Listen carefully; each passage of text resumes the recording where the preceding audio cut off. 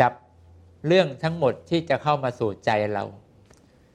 เห็นสิ่งที่มันจะเข้ามาสู่ใจเรามันจะมีหรือมันไม่มีเราก็ไม่สนใจมันแล้วมันจะมีจริงหรือมันไม่มีจริงมันจะเกิดขึ้นตั้งอยู่ไม่นานแล้วจะดับไปก็เรื่องของมันไม่ต้องไปพิจารณามันเลยว่านี่เป็นของอนิจจังอนัตตาก็ไม่ต้องไปคิดไม่ต้องไปสนใจว่ามันเป็นของไม่ดีเราจึงไม่อยากสนใจมันเราก็ไม่ต้องไปคิดคือเรื่องพิจารณาไอ้ของภายนอกเราไม่ต้องไปตามพิจารณามาแล้วเพราะว่ามันไม่มีความหมายที่ใจอยากจะไปนึกถึงมันมีก็ไม่สำคัญไม่มีก็ไม่สำคัญถูกไหมล่ะมันอยู่กำลังใจเราอย่างนี้นะถ้ากำลังใจเราทิ้งทุกอย่างโดยไม่สนใจอย่าไปยุ่งถ้ายุ่งมาแล้วตัณหาเกิดเราเตือนใจเลยอย่างนั้นถ้าไปแตะต้องมันปั๊บเดี๋ยวใจมันต้องคิดถ้าไม่มีเรื่องไปแตะต้องมันแล้วก็ใจเราจะไม่คิดอะไรเลยมันจะอยู่ของมันนิ่งสงบแล้วก็สอนใจของเราอย่างนี้ว่านี่คือความจริงของจิตใจเราเมื่อจิตมันสงบได้โดยเราไม่นำเรื่องอะไรมาให้ใจมันกวนมาให้มันรับรู้อะไรนะตัดทุกอย่างออกไปซะคราวนี้จิตของเธอก็จะว่างในความว่างของเธอก็อยู่ในความว่างเปล่าอันเป็นธรรมอันว่างอย่างยิ่งโดยรอบตัวเธอไม่มีอะไรเข้าสมาบัติ8แล้วนะตัดสัญญาก็ตัดวิญญาณก็ตัดกิญจายตนะก็ตัดสิ่งที่เป็นรูปก็ตัดหมดเลยนะและเธออยู่กับอะไรอยู่กับใจที่เธอมีความชอบใจที่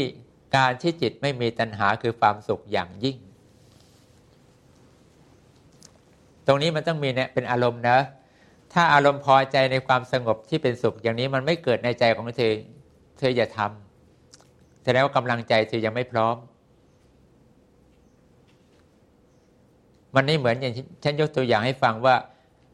คนที่เขาอยู่ในบ้านในเมืองที่เจริญมากๆแล้วเขาก็ยุ่งกับการงานเยอะแยะจนเขาเบื่อหน่ายแล้วแสดงว่าเขาเบื่อทุกวันต้องไปทำงานทุกวันต้องไปแก้ปัญหาทุกวันอยู่กับเงินกับทองอยู่เรื่องนู้นเรื่องนี้เรื่องนั้นอยู่กับสังคมจอมปลอมอยู่กับการไปต่อสู้กับคนปิ้นป้อนเยอะแยะมากมายแต่ละเรื่องแต่ละราวเขาเจอหนักขนาดนี้แล้วเขาจะไปอยู่ทำไมตรงนั้นอีกถ้าเขาหนีดังนั้นได้เขาก็คงหนีไปอยู่ในที่ในป่าในเขานี่ดีกว่าหรือถูกไหมล่ะเหมือนกันนั้นถ้าเขาไปอยู่ตรงนั้นครับโอ้นี่แหละเป็นที่ที่พอใจแล้วมีความสุขมากเลยไม่กลับแล้วไม่กลับไปเรื่องในบ้านในเมืองที่เต็มไปด้วยสีสันที่คนเขาชอบกันนะฉันไม่ไปอยู่ฉันไม่ไปเจอแล้วถ้าคนเขาพอใจเขาจะไม่กลับออกไปเลยแสดงว่าต้องอยู่บ้านนานๆไม่ได้ที่ต่างจังหวัดอุปมาข้อนี้ฉันใดนั้นถ้าเธอไม่มีความพอใจในความสุขอันเกิดจากความสงบที่สิ้นตัณหาแล้วก็เธอจะอยู่กับอารมณ์แบบนี้ได้ไม่นานมันเป็นเครื่องวัดว่ากำลังใจเธอยังอ่อนคนที่กำลังใจเข้มแข็งแล้วเขาจะไม่ย้อนกลับไปหาสิ่งที่มันวุ่นวายที่ดึงใจของตัวเองเดือดร้อนเลยแม้แต่นิดเดียวเพราะนี่คือความสุขที่ดีที่สุดแล้วเท่าที่เจอมาเมื่อไรที่เราไม่มีตัณหาคือว่าเรื่องที่จะออกเข้ามาสู่เรามันไม่มีเอางี้ดีกว่าถ้าเรื่องเข้ามาในใจของเธอมันมีเมื่อไหร่ตัณหาเกิดเมื่อนั้นก็แล้วกันนั้นดับตัณหากับดับเรื่องไม่เข้ามาในใจของเธอดับอันไหนมันง่ายกว่าดับไอ้ของข้างนอกเนี่ยย้ายมาสู่ในใจของเธอแค่นั้นตัณหาก็ดับถ้าเข้ามาแล้วถ้ามานั่งดับตัณหาเนี่ยมันยากเพราะมันยังมีอยู่มันมีเรื่องที่เธอเห็นอยู่รู้อยู่นะไอ้ตรงนี้มันยากเธอต้องใช้กำลังใจสูงกว่านี้แต่นี่เราพูดถึงการปฏิบัติเบื้องต้นในการรักษาอารมณ์สมาบัติ8ถ้าเธอเข้มแข็งกำลังใจดีปุ๊บมันพลิกแป๊บเดียวก็เป็นอรหันต์เลย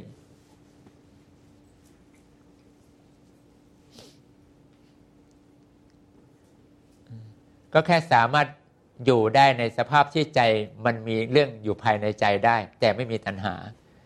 แต่ตอนนี้เรารู้สึกว่าถ้าเอาเรื่องเข้าในใจปุ๊บเราอยู่ไม่ได้เพราะเดี๋ยวตัณหาเราเกิด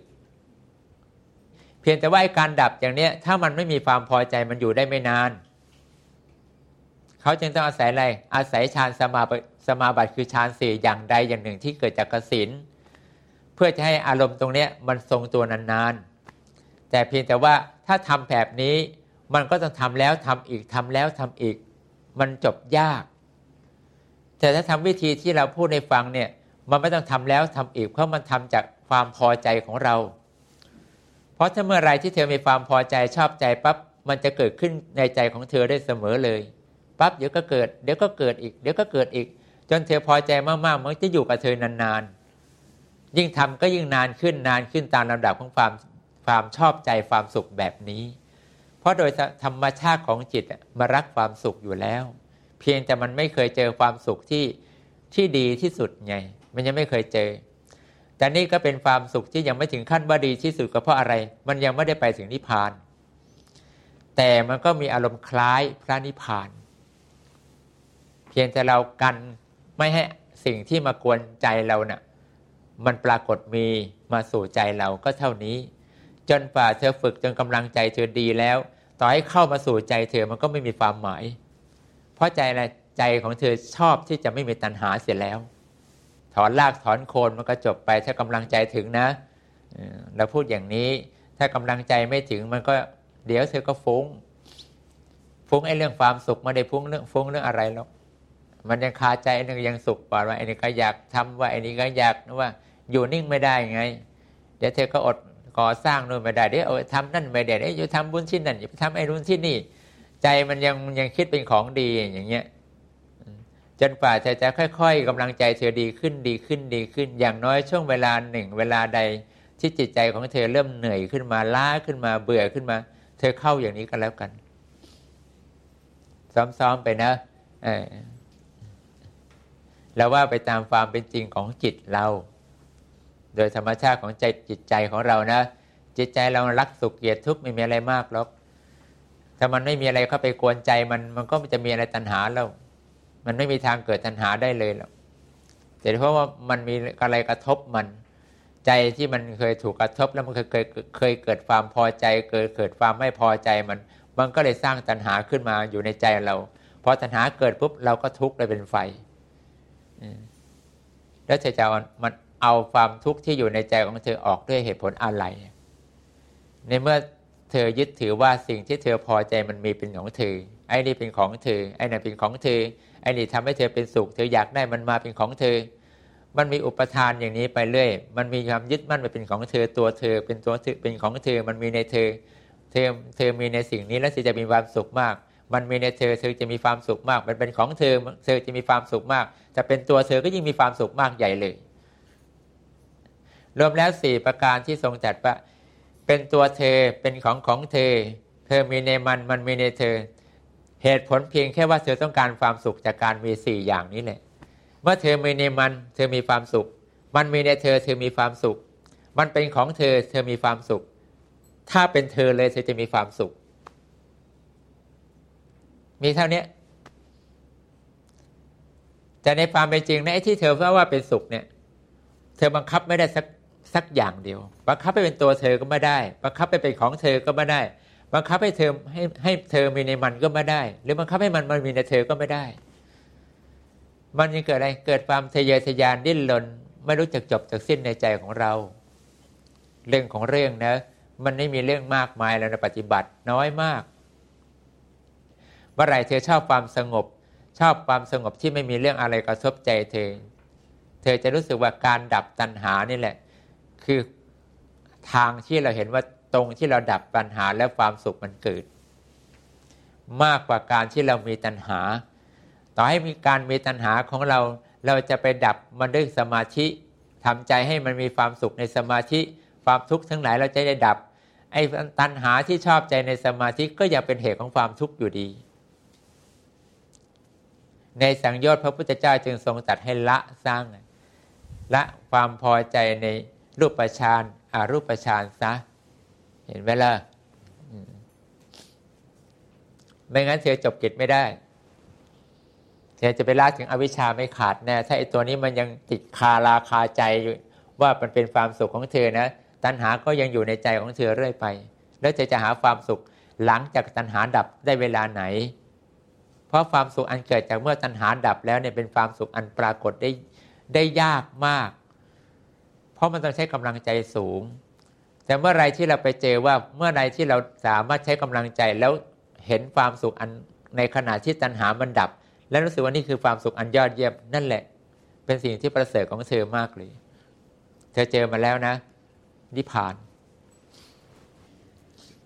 นี่มีกฎเกณฑ์บังคับใจเธอว่าต้องแบบนั้นต้องแบบนี้ไม่มีจิตมันพร้อมแล้วนะมันมีความสุขของมันเต็มที่แล้วอะไรก็ได้แต่โดยธรรมชาติของจิตมันคือว่าเรารู้คุณของพระพุทธเจ้าพระธรรมและพระอริยสงฆ์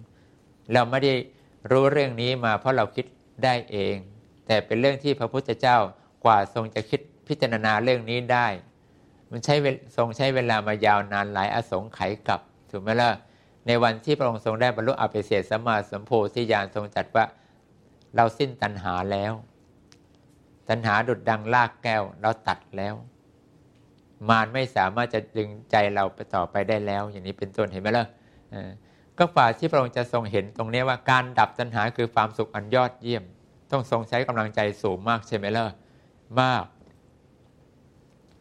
แต่ทรงมากขนาดนี้ก็ยังทำให้เราไม่ต้องมากตามขนาดพระองค์ยังทำให้เราสามารถคิดแล้วก็เห็นได้โดยง่ายเพราะว่าพระองค์สามารถแจกแจงในสิ่งที่ใจของเราเนี่ยกำลังมีจิตที่มองไม่เห็นอะไรและทรงบอกสิ่งนั้นให้เราสามารถมองเห็นได้เราก็เลยเป็นคนที่มองเห็นได้ง่ายขึ้นโดยไม่ต้องอาศัยกำลังของตัวเองแต่อาศัยกำลังของพระพุทธเจ้าทำให้เราได้เห็นเหมือนกับเวลาเธอฝึกวิชามโนมยิทธิเธอเห็นอะไรเธอก็ต้องอาศัยกำลังของพระพุทธเจ้าเพื่อไปเห็นถ้ากำลังของเธอหยับหวังไม่มีทางเห็นไม่มีสิทธินะเธอจะไปเห็นอะไรเนี่ยอย่างเก่งเธอก็เห็นอย่างพวกสัตว์นรกหรือว่าพวกคนที่อยู่ในโลกมนุษย์คุณพวกผีปีศาจที่อยู่ในโลกมนุษย์นี่แหละเต็มที่เธอจะเห็นได้ไปเห็นได้เท่านี้แหละเธอจะเห็นอะไรที่มันสูงไปฝันนี้สะอาดฝันนี้หรือว่าเยือกเย็นฝันนี้ไม่มีทางได้เห็นถ้าเธอไม่พึ่งบารมีพระพุทธเจ้าเราต้องอาศัยพระพุทธเจ้าพระธรรมพระอริยสงฆ์เราถึงจะเห็นสิ่งนั้นได้มันเหมือนกันเราจึงไม่ลืมเรื่องคุณของพระพุทธเจ้าในยามที่ใจของเราเนี่ยรู้ว่าพระองค์ทรงเห็นตัณหาว่าเป็นต้นเหตุของความทุกข์ทรงเห็นว่าเราดับตัณหาแล้วนิพพานก็จึงเกิดขึ้นในใจของเราไม่มีสิ่งใดแล้วที่ทำให้เราเป็นทุกข์อีกต่อไปความรู้ของพระพุทธเจ้าแต่เราจะรู้ง่ายขึ้นเพราะเราไม่ต้องเพียรอย่างพระพุทธเจ้าพระองค์ทรงบอกใจเราเองคิดอย่างนี้นะลูกคิดเท่านี้นะอันนี้นะพิจารณาชิ้นเท่านี้นะเดี๋ยวลูกก็เจอเลยเจอนิพพานเลยเจอสิ่งที่ดับใจของลูกได้เลยก็อาศัยพระพุทธเจ้าไหมล่ะเราก็ต้องอาศัยพระพุทธเจ้าสงสัยไหมล่ะนี่สงสัยนอนต่อไหมล่ะได้ครึ่งชั่วโมงเอาไหมล่ะ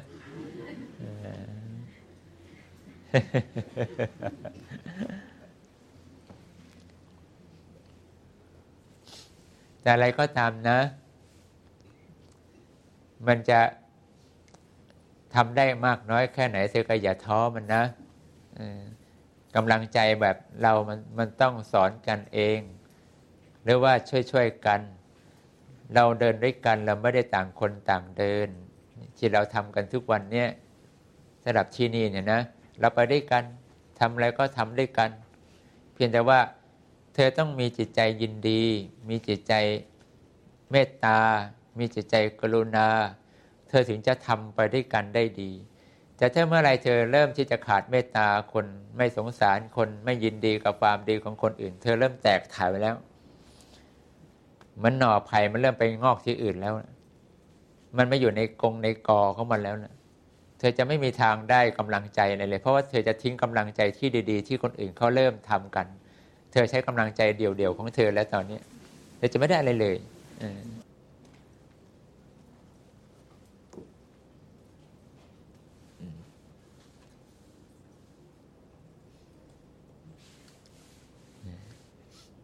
เกาะความดีกันไปนะทุกคนนะอย่าแตกแถวนะ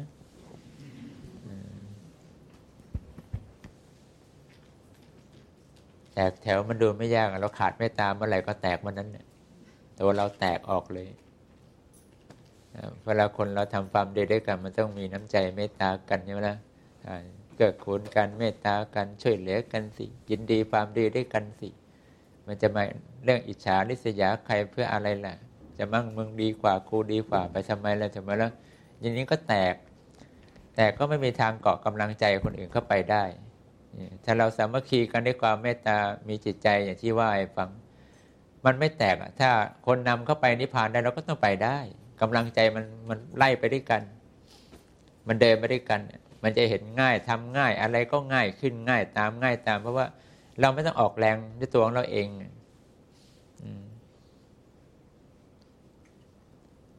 เพราะคนที่เขานำเราก็ต้องมีกำลังใจเข้มแข็งดีอยู่แล้วอย่างหลวงพ่อเนี่ยสมมติอย่างเงี้ยกำลังใจท่านเด็ดขาดเข้มแข็งอยู่แล้วทำอะไรท่านทำแต่ว่าดีท่านก็ทำของท่านไปแล้วก็ชวนเราทำเห็นไหมล่ะเอาเราง่ายเราไม่ต้องตัดสินใจอะไรนี่ท่านเข้มแข็งแล้วนี่ไม่กลัวอะไรด้วยไม่กลัวคนด่าไม่กลัวใครว่าเห็นไหมล่ะท่านสอนให้เรามีฝึกวิชามโนยิธิกลัวใครเขาด่าที่ไหนล่ะนี่บอกการนำของผู้นำของเราถ้าผู้นำทั้งเข้มแข็งเด็ดเดี่ยวแน่วแน่ไม่กลัวโลกธรรมแล้วก็เธอทำตามไปเถอะเดี๋ยวเธอก็ฮึกเหิมคนได้ภายหลังกลัวที่ไหนล่ะ